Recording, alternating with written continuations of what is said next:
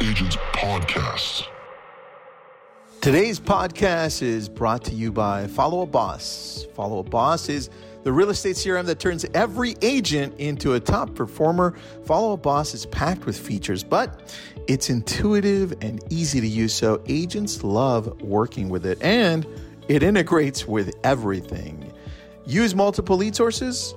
Guess what? Follow Up Boss keeps them all organized. Want to try new marketing channels? Switch website providers? Plug them right into Follow Up Boss. Visit followupboss.com/labcoat to see how Follow Up Boss helps you close more deals. That's followupboss.com/labcoat. All right, so this is an interesting one today because, and here's why. Let's just hear me out here, audience. And that is because this isn't your typical, let me tell you how to get a real estate deal. Let me tell you how to nurture leads. Let me tell you how to do all the various things that we talk about all the time on this podcast. And it was funny because we were talking off the air here. And I even mentioned to our guest today that, tell me how we're going to bring value today. Because when I read his one sheeter, I was fascinated. And I'm fascinated because he's young, 27. He has been at this since the ripe old age of 13, and he has now since grown his business and his asset worth to over $100 million. And a lot of it, or maybe all of it, is through real estate endeavors, but not necessarily what we always talk about on this show. So I thought this would be a fun story. This is going to be a fun conversation because it's a little bit different. It's going to be a little bit more of a mindset shift because we're going to talk about focus. We're going to talk about some of the things that he's done to implement, again, at the ripe old age of 27. And I know some of us right now are probably going to be cursing him, but it's purely out of envy. Mr. Andrew Abernathy, welcome to the show. And I'm going to be the one razzing you because I'm 44 and I wish I had that focus that you have and the wealth that you had at that age. Welcome to the show. I appreciate it. Thank you so much. I'm excited. So why don't you, obviously, let's just assume our audience probably has no idea who the hell you are. And I just gave them a little bit of teaser about what you've built. But how did you build it? Tell us about your story. Where did you come from and what led you to where you are today? Yeah, so I grew up in Lansford, North Dakota. It's about 15 miles from the Canadian border, dead center, North Dakota. 5 siblings, there's 6 of us, family farm. And we all worked on the farm, got paid, $5 an hour, starting at 10. And by 14, I saved up $6,000, but I spent $2,000 on it, on a go-kart, red go-kart. I mean, can you blame me? And then I had the $4,000 left, and it would just so happen to be March 23rd, my birthday in 2009, which was only a few days from the bottom of the market. I was hearing all this market stuff, and I was interested because I was interested in it since I was 10. I just read about it. So I threw my $4,000 in, $4.99, Bank of America, $3. And it was dumb luck, right? Like I was 14. I'm not sitting here saying I knew what I was doing, but it was dumb luck. And 4,000 turned it to 80,000 by 10th grade in high school. I started a farm operation parallel, custom combining, did an apparel company. And then I went and put the 80,000. I wanted to buy some apartments in Bismarck, North Dakota. And this was right before the oil boom hit. So again, another dumb luck opportunity. I went to my buddy's dad. I'm like, hey, Vance, I got 80 grand, no balance sheet. I'm in 10th grade in high school. I need $1.25 million. And he's like, Andrew, that's awesome, but you're going to need some investors. You're going to need another 300,000 on a balance sheet. I'm like, oh, okay. So Warren Buffett, I was a fan of his, and I printed off his 1956 operating agreement for his first investors. And I whited the names out, and I raised 300,000 from 2 local farmers. And I just said, hey, if I fail, you guys can have my 80 grand, and they have a property. So, and I'll work for free too. Just try to build a track record. So went back to Vance the next day, got the money, got the loan, bought them. Oil boom hit, and I sold them before I graduated high school for $2 million to the city of Bismarck. We netted about $1 million. And at the same time, I was farming, custom combining, and then I went to college in Fargo. And I'm I really want to raise more. Yeah. Give me the years here. So you were 10th grade in 2010. What's that? In 2010, I was in 10th grade. Okay. And then you went through the process of acquiring the money, which I was going to mention Warren Buffett when you were talking about you were reading about stocks. I've done plenty of Warren Buffett reading as well, but it was all as an adult. And so, okay, so you did that. And then how long did it take from the 10th grade, 2010 to then when you sold that property and netted $1 million? It's about 16 months. I mean, the oil boom hit pretty hard. Again, this is all very fortunate. It's not normal. It was very fortunate. The oil boom, and we sold it. And 12 months later, the oil market crashed. So again, it was pretty lucky. The city actually bought it and tore it down. They just needed more room for the school. We were right by a high school in Bismarck, 3 hours away from where I was going to high school at the time. Yeah. Wow. That's sorry, carry on. No, you're good. Please interrupt anytime. I'm North Dakota fast, so I'll try to talk slow. So then I went and I'm in college and I'm like, I like this. I kind of want to raise some more money and do this because I was working on the farm. My brother and I were running that. And so I went and started knocking on doors in rural North Dakota. And with that little track record and $1 million in a checking account, because when I went back to these guys and said, hey, here's your money back, they said, Andrew, you keep it and charge us this time. So I went and spent $12,000 on a PPM and got a legit, 220 agreement and all that. So I started knocking on doors and I raised $10 million in 11 months because farming was really good and nobody targeted the rural North Dakota. So I was, getting $100,000 to $200,000 a door. And then we started acquiring operating companies and we then went and I basically fast forward to 27, we've raised about 100 million cash equity wise. And then we've worked with banks on the rest. So wow. I want to let you dive in because there's a lot I jumped there. There's a lot of moving parts. First question is what did knocking on doors mean? Just jumping in my $1,000 Lumina and driving around the farmyards and we knew each other. We're all farmers, and it's like, hey, I'm looking to do some more investing. I've done all right in the past. If you got 1 to 200,000 you'd like to throw with me, let's be partners. So I just basically went and got 80 people to throw in money and they all own a portion of that holding company. And then that holding company just started buying and investing and evolving. That's fascinating. And how did you set that up on the back end? Like what was the legal way that you went about setting up the holding company and whatnot? Is there anything that would be valuable to someone to know so they would know how to do the same? Yeah, it's a good question. So when I started, I had no idea what I was doing, right? Somebody's like, hey, you got to get a PPM. I'm like, what the heck is a PPM? So private placement memorandum, it's like an 80-page document. Most of it's legal jargon, but needed. The biggest thing you have to figure out is, what are you going to charge? Because if you charge a lot, you might have not many people interested. Charge too little, you're leaving money on the table. So I went in there uneducated and I did I didn't even know 50% of the profits and nobody would sign it. I'm like, yeah, that was pretty dumb. So then I went back and I did a 220. So every year I get 2% of what I raise as a salary. And then if I do well, I get 20% of the profits above a 5% hard hurdle. So the first 5% return is theirs. And then I get 20% above. But the great thing is I owned, 20% of the fund because I put all my profits into it. So I was a shareholder and also a manager. So it worked out quite well. Who guided you on all of this? A lot of Google. I watched some Harvard classes on YouTube once. I mean, oh my goodness. I cold called. I took a list of the 10 richest people in North Dakota and called every one of them. And most didn't answer back, but a couple did. That was good. Interesting. That's interesting. I mean, and that's, what, the way I would describe that is, and I've actually run a pretty big mortgage business and I tell loan officers this sometimes. I'm like, you just got to ask and you just continue to ask. The worst thing that's going to happen is people are going to tell you no, but some of the most successful people are just the ones who are the squeakiest wheel. That's it. And, there's a strategy to that and you can't be an asshole. You can't be pushy and, you can't be ungrateful, but that's it, man. It's just ask. And a lot of times that's a powerful lesson in and of itself for most people. Okay. No, I like that. You said it right. Well, so now you fast forward. So where are we in the timeline now at this point where you've raised all this money? Like what happened next once you built that nest egg? So I had some success and I had some failures. I mean, we went and bought an equipment dealership out in Great Falls. A success. We tripled it in size. I found a great guy to put into place. It was around since 1947. Got a killer seller financing terms. We went and bought an insurance company in Alabama that was publicly traded, which we became the largest shareholders in. And I asked to be on the board and we had to go and get an exemption from the insurance state commissioner because you have to be 30 years or older to be on a public company board. So I had to get approval because I was 23 at the time. And that was a success. We went and bought into a helicopter company, public.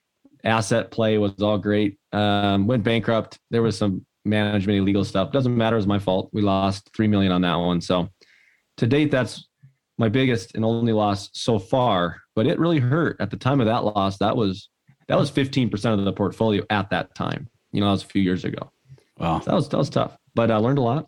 And that's kind of what pushed me into the focus realm.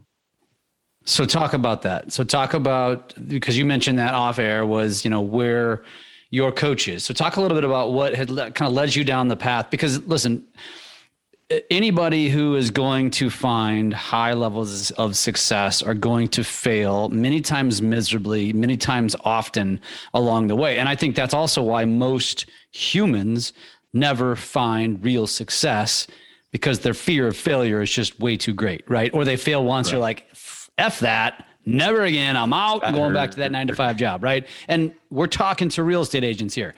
You got into this business. Why? Most of them were because of the just simplistic reasons, like, hey, I can control my schedule. Sky's the limit. I can make this money, right? I can do the things that I want to do. It's going to afford me a lifestyle. And most of them never find that success. And this is a lot of the reason why. So talk about what kind of led you down that path, because I think this will resonate with people. So was it at that point, at that failure point, that you kind of had a light bulb moment, or just tell us the story? Yeah, that was. I mean, when I lost that big of an investment, 15% of the portfolio, and hadn't lost anything before, and I wasn't arrogant before that. Things were working, but still, it was the first loss, so it hit really hard. And remember before when I mentioned I made a list and I called the wealthiest people in North Dakota, hoping I'd get some calls back? Well, odds have it, 5 years before that, I started a relationship with Gary Tharaldson, and he is the wealthiest person in North Dakota, worth a couple $1 billion now.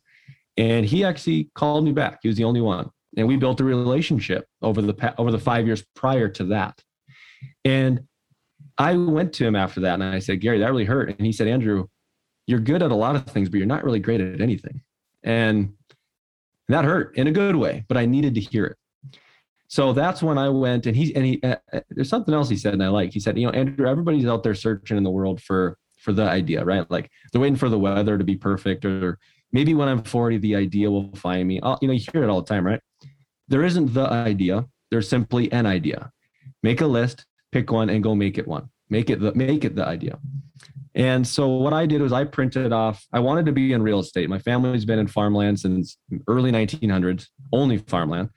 And all the successes prior to this were in real estate properties. That apartment I mentioned, I had a HUD property and some commercial in Fargo, North Dakota, that went really well as well. And so I went and made a list of asset classes in real estate. And I was down between self-storage and assisted living. And since I'm a simple farm boy, assisted living seemed too complex. So storage it is.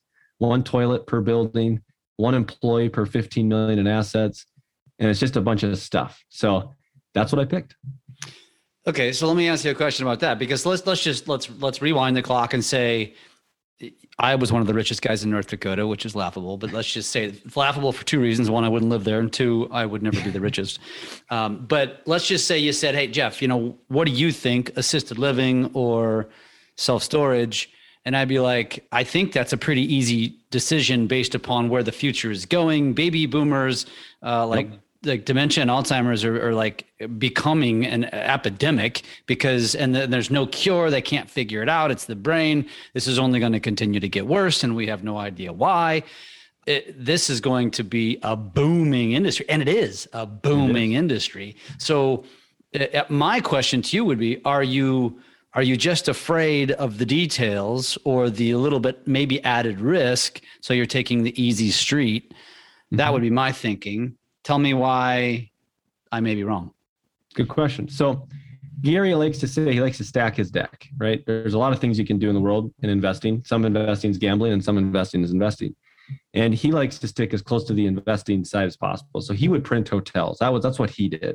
He started out in the 80s by himself. He bought a hotel, then started building them. And he just did hotels.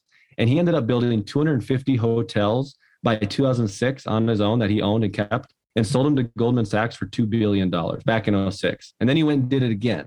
He just built another $4 billion in hotels the last 5 years. So hotels was his thing. And so what he told me was, if you go and do something simple like storage, you can print them.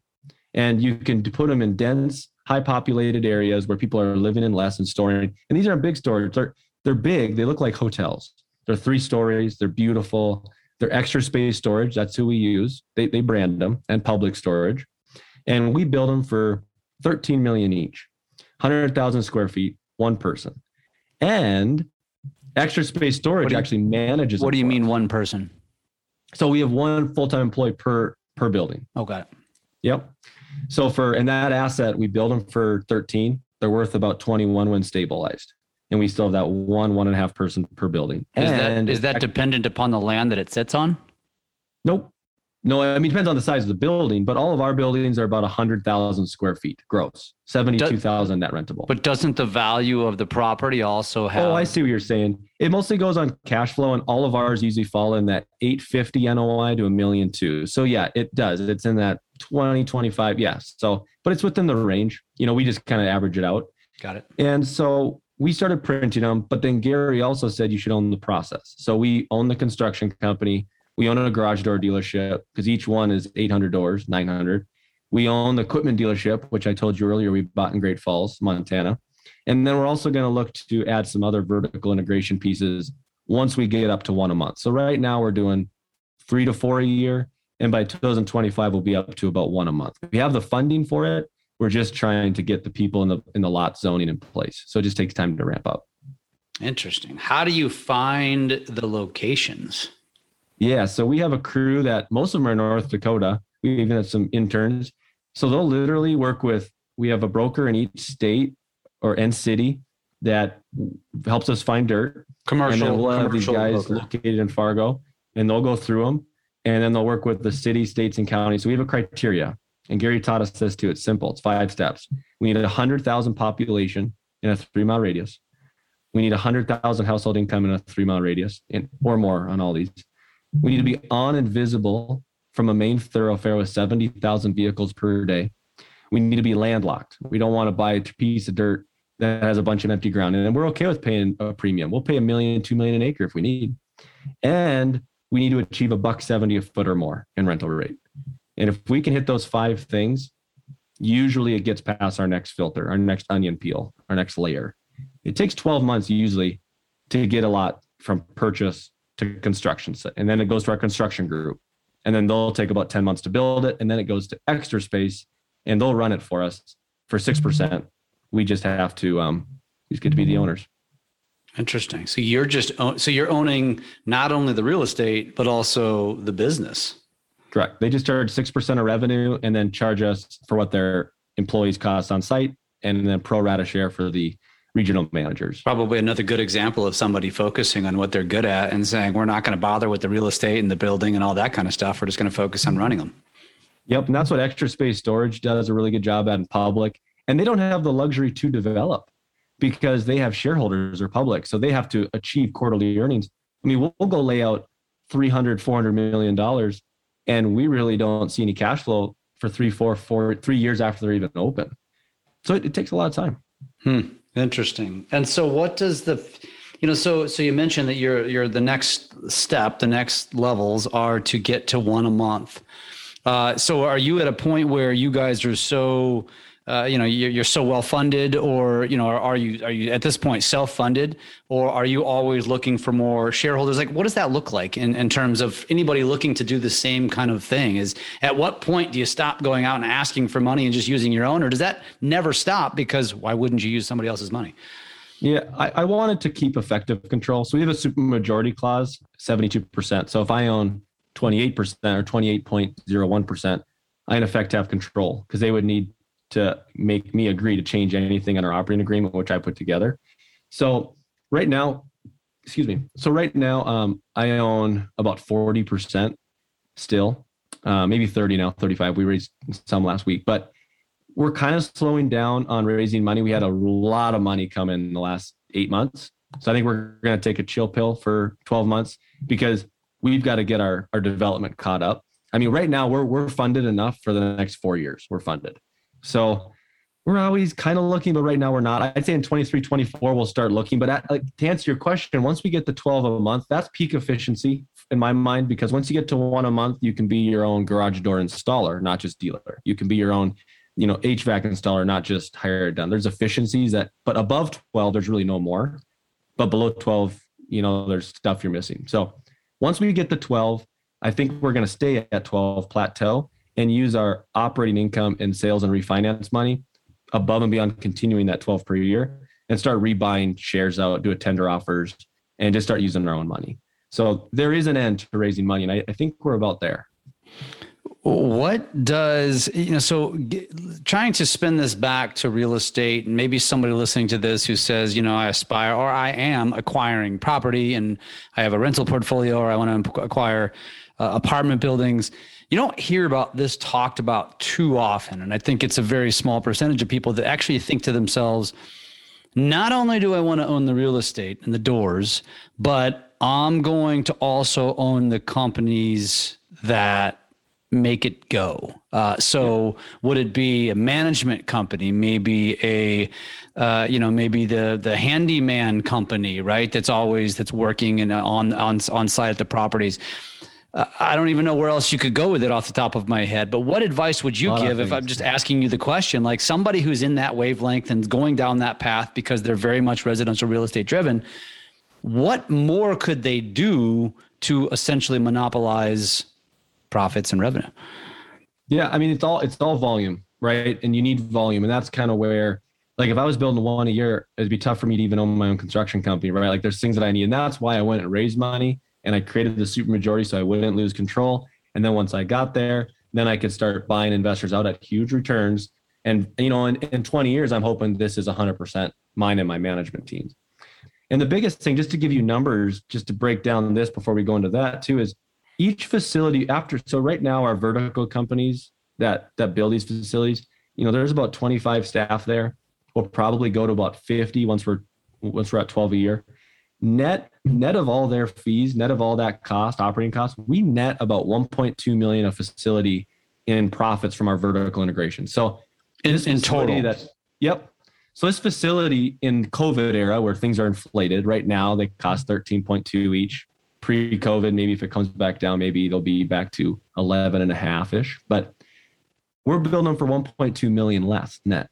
So before the doors even open, we make 1.2 million. So if we're doing 12 a year, we're making 13 some million a year, just shy a little over, in net profit before the doors open, just from vertical companies.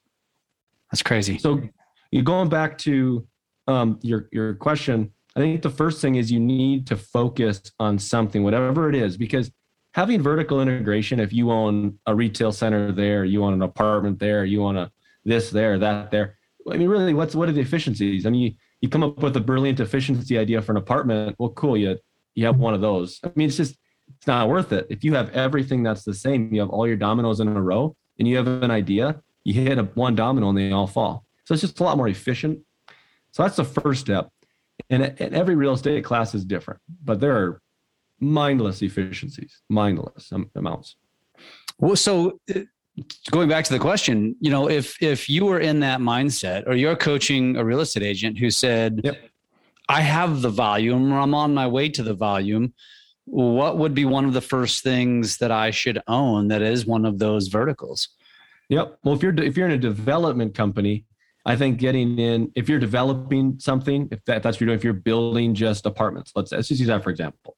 If you're just building apartments, owning your own construction company, if you have the volume, boom, for sure. That's good money. What if you're buying existing? Buying existing, there's a little less vertical integration, but you can be your own management company.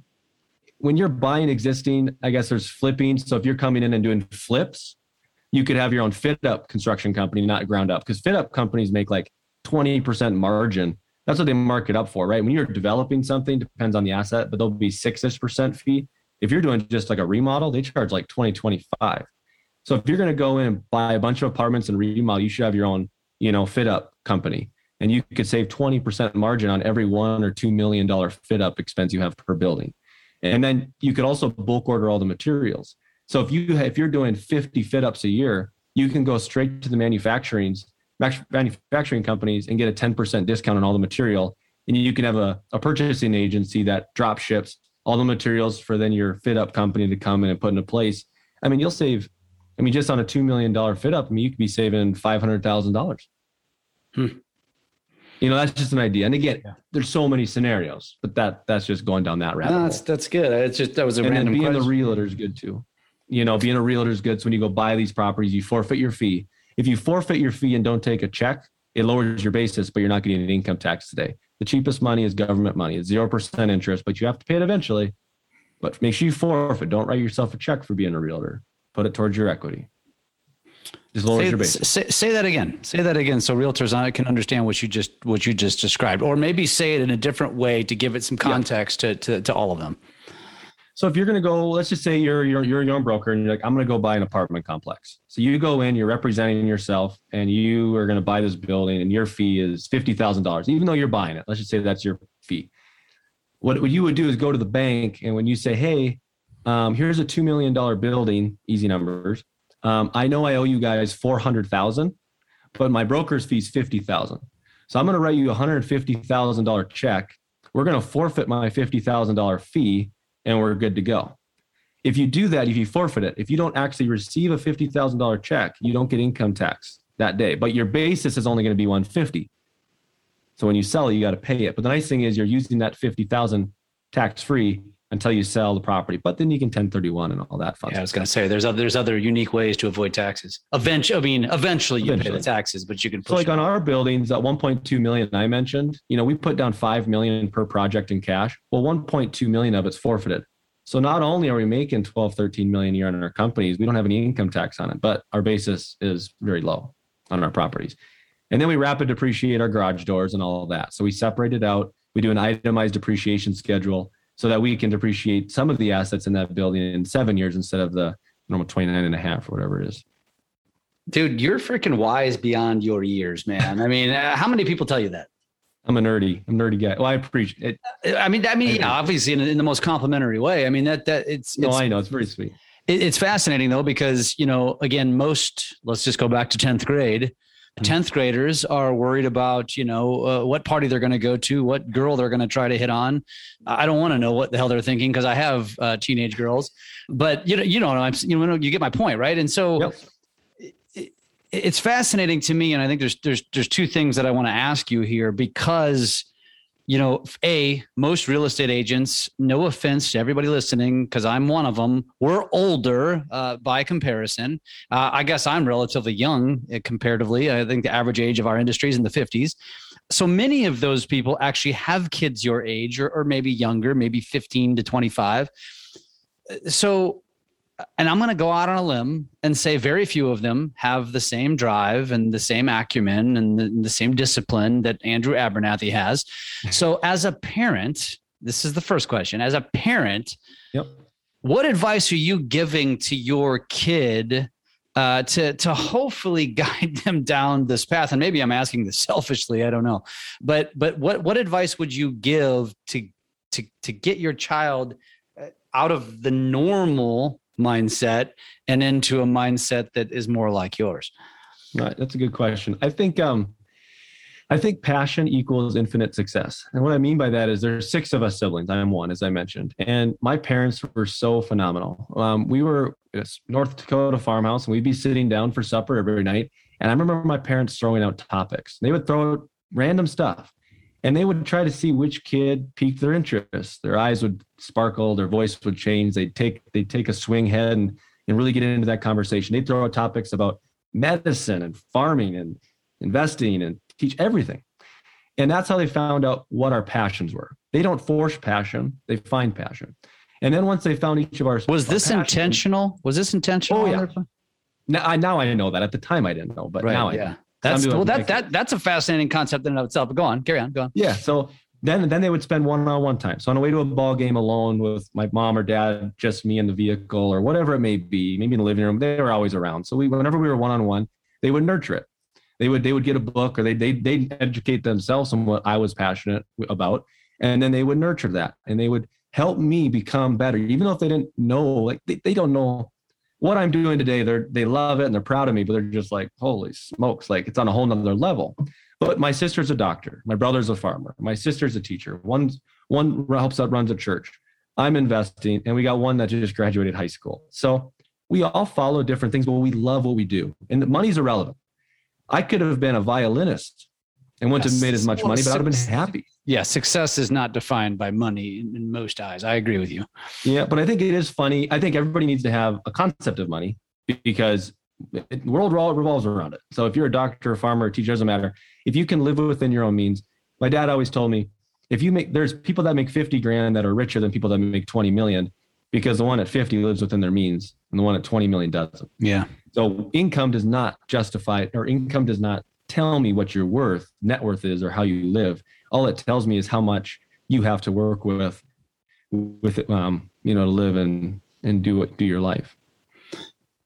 So I'm already deviating from my other question, but how did that family feel about you moving from, the homeland of North Dakota to Arizona? Yeah. And that just happened 2 years ago. It's actually pretty funny you asked that. So we spend the summers back home by the farm on the lake, because it's very nice in the summers there. And we spend 9 months here, 3 there. And the kids go to school here. We have 3 boys under 4. So I'm crazy for that too. And then actually two of my sisters followed 6 months after us. Oh no. So the doctor sister and the church sister are actually here in Arizona with us. So we have half here and half there. And actually my parents love it. My family's been coming to Arizona in the winters between Springs Work and Harvest since the 30s and 40s. So actually it's kind of a second home. What did that describe that again? What did you say? Something in Harvest? Oh, between Springs Work and Harvest. Yeah. So after you take the crop off and then the snow flies, you've got between December, January, February, you got 5 months there where you can't do much. So They come here and get back for Springs Work. It's better than being a teacher. Yeah, no, it's great. Yeah, because teachers get the summers off, which, they don't want to come to Arizona in the summer, which I don't blame them. Right. But we're there, so we can see them.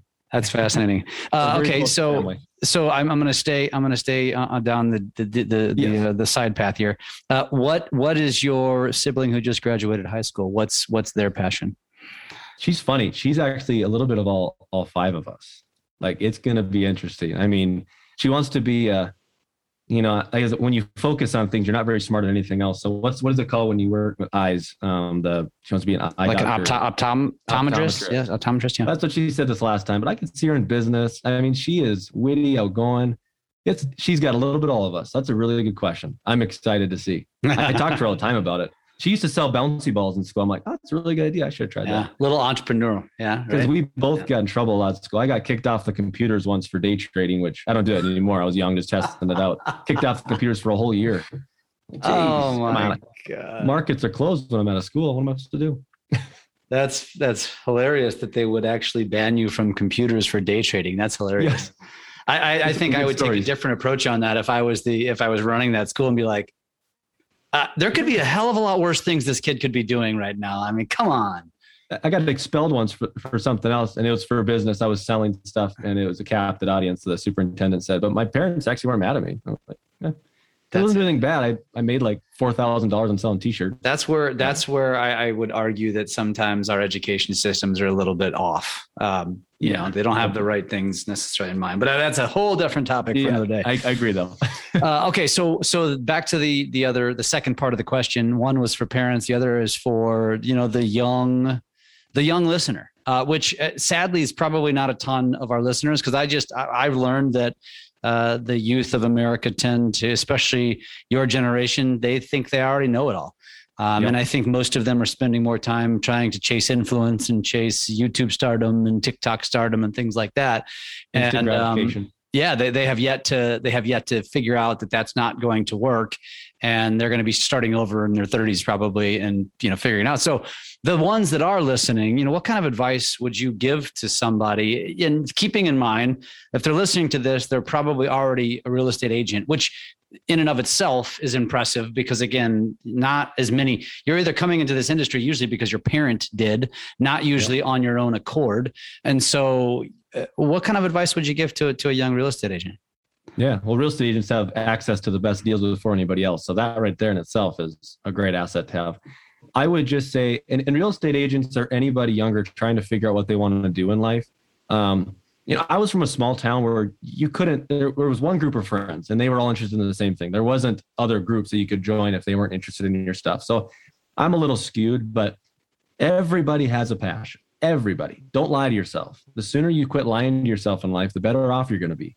Find your passion. Try a bunch of things. Fail a bunch. And then when you find your passion, stick to it and don't care what anybody thinks. The older you get, you care less. Just be a good person. Stick to your moral compass. Find your passion as early as possible and quit lying to yourself, and then focus. It sounds very Gary V-ish. Did it? I have heard a couple of his things. Yeah. He says something very similar. And I'm a big fan and follow. But I didn't swear, so we're good. Also true. Yeah. But that might, that's why he has such a young audience, because he does swear a lot. He's good. Yeah, he's awesome. This is awesome, man. Is there anything else that I didn't ask you that maybe you want to bring up? Because this is, like I said, and I think I mentioned this at the very beginning in the intro, I knew this was going to be a different type of episode. I think it's fascinating. I think, podcasting just in and of itself is not always going to be educational. Sometimes it's just going to be interesting. And sometimes you're going to find a nugget when you didn't maybe think you would have. What you've done is insanely impressive. It sounds to me like you're nowhere near being done. That's a good question. What does Andrew Abernathy's future look like? Where do you see yourself when you are old at 35? Yeah. Well, I would like to be building 24 a year, and inflation. I mean, I'd like again, money to me is not everything. My teacher changed my sister teaches, so she changes minds. That's what she gives back. The doctor, she gives back medicine. Church, they all have something to give back to the world. What I'm going to give back, I think, is finances. My gift is finance. So I want to be a billionaire by 50, and I would like to continue that wealth growth, but I would like to find out how I can impact the world. And we're actually, Abernathy Foundation, my wife and I started a few years ago, is really into human trafficking. So we've been donating to that now, but I'd like to get into that in a big way. So to give you my financial goals, again, it's not about the money. I would like to get to that billion net worth by 50. And then if you just use simple inflation, that's a long time. That's a long, that's double basically how old you are now. I know. And I think I can probably do it quicker, but I'd like to hit 50 billion before I pass. But again, inflation, that's about 8 billion today. So we'll see. We'll see. I mean, I like to beat goals. So okay. So okay. I lied. One more question. What do you think about cryptocurrency and NFTs, since you are a young Warren Buffett protege? I'm not in them. I don't know. I'm not in them. I don't understand them. Again, when you focus, God sprinkled talents on me, and I guess self-storage and focus was one. I can't spell. I can't do a lot of things. If it's not self-storage, I'm pretty much useless. But you made your money investing, and you call it dumb luck. But yes, to a degree, there's a lot of luck in investing, but you still had to know which ones to buy that had the best potential upside, which you still can't control. But come on, you clearly did your homework. So it's a currency. And I guess I personally, I understand that there's a limited supply of it, and I get all that supply and demand. But I always look at currency as a way to eliminate the time it takes to barter two goods. That's why currency was created way back in the day. So someday I might be buying and selling storage facilities in Bitcoin as a currency. I just fail to figure out how to mathematically find a strategic value in it. I can't see value in a currency. I see it more as a time-saving device. But I think I'll be using it someday. If that's, instead of selling stuff in US dollars, I might be selling in Bitcoin. But again, currency for me is just to eliminate the bartering time between two asset classes. Intrinsic value, it's above my head when it comes to that. But I get it.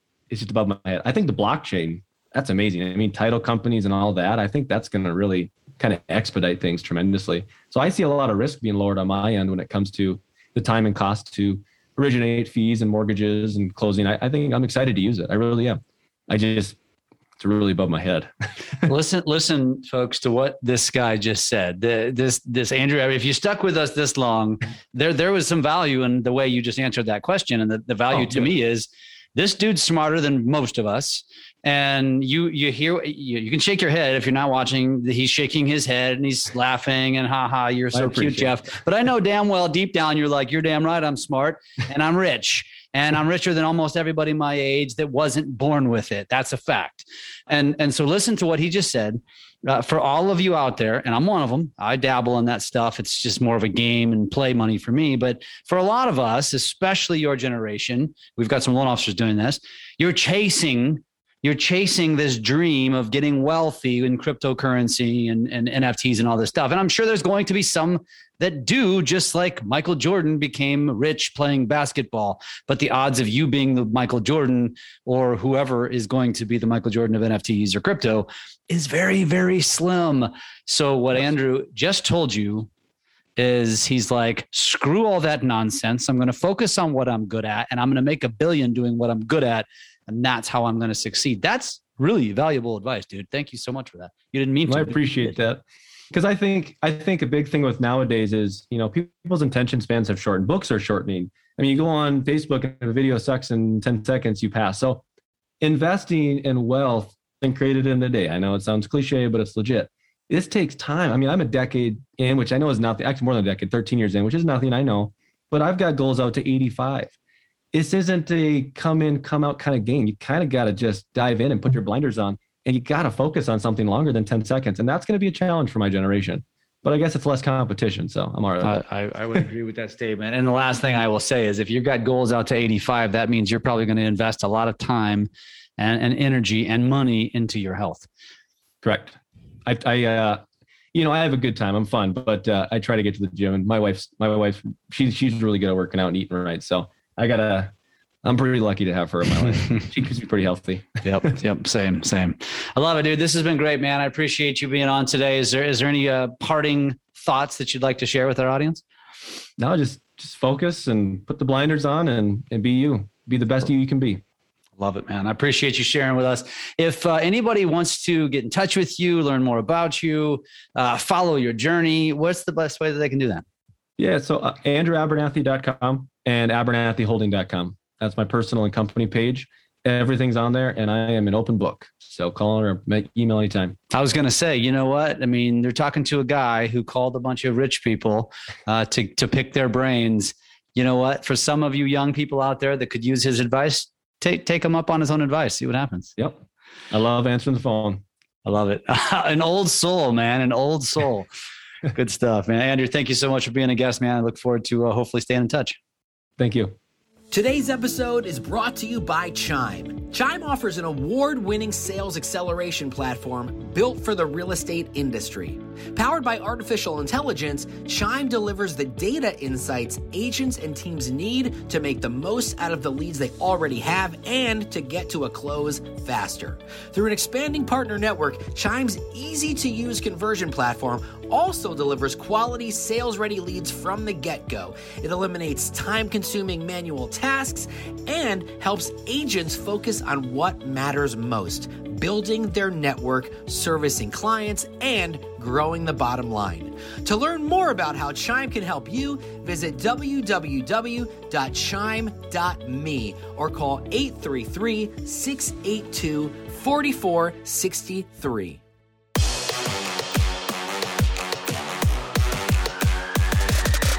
Lab Coat Agents Podcast.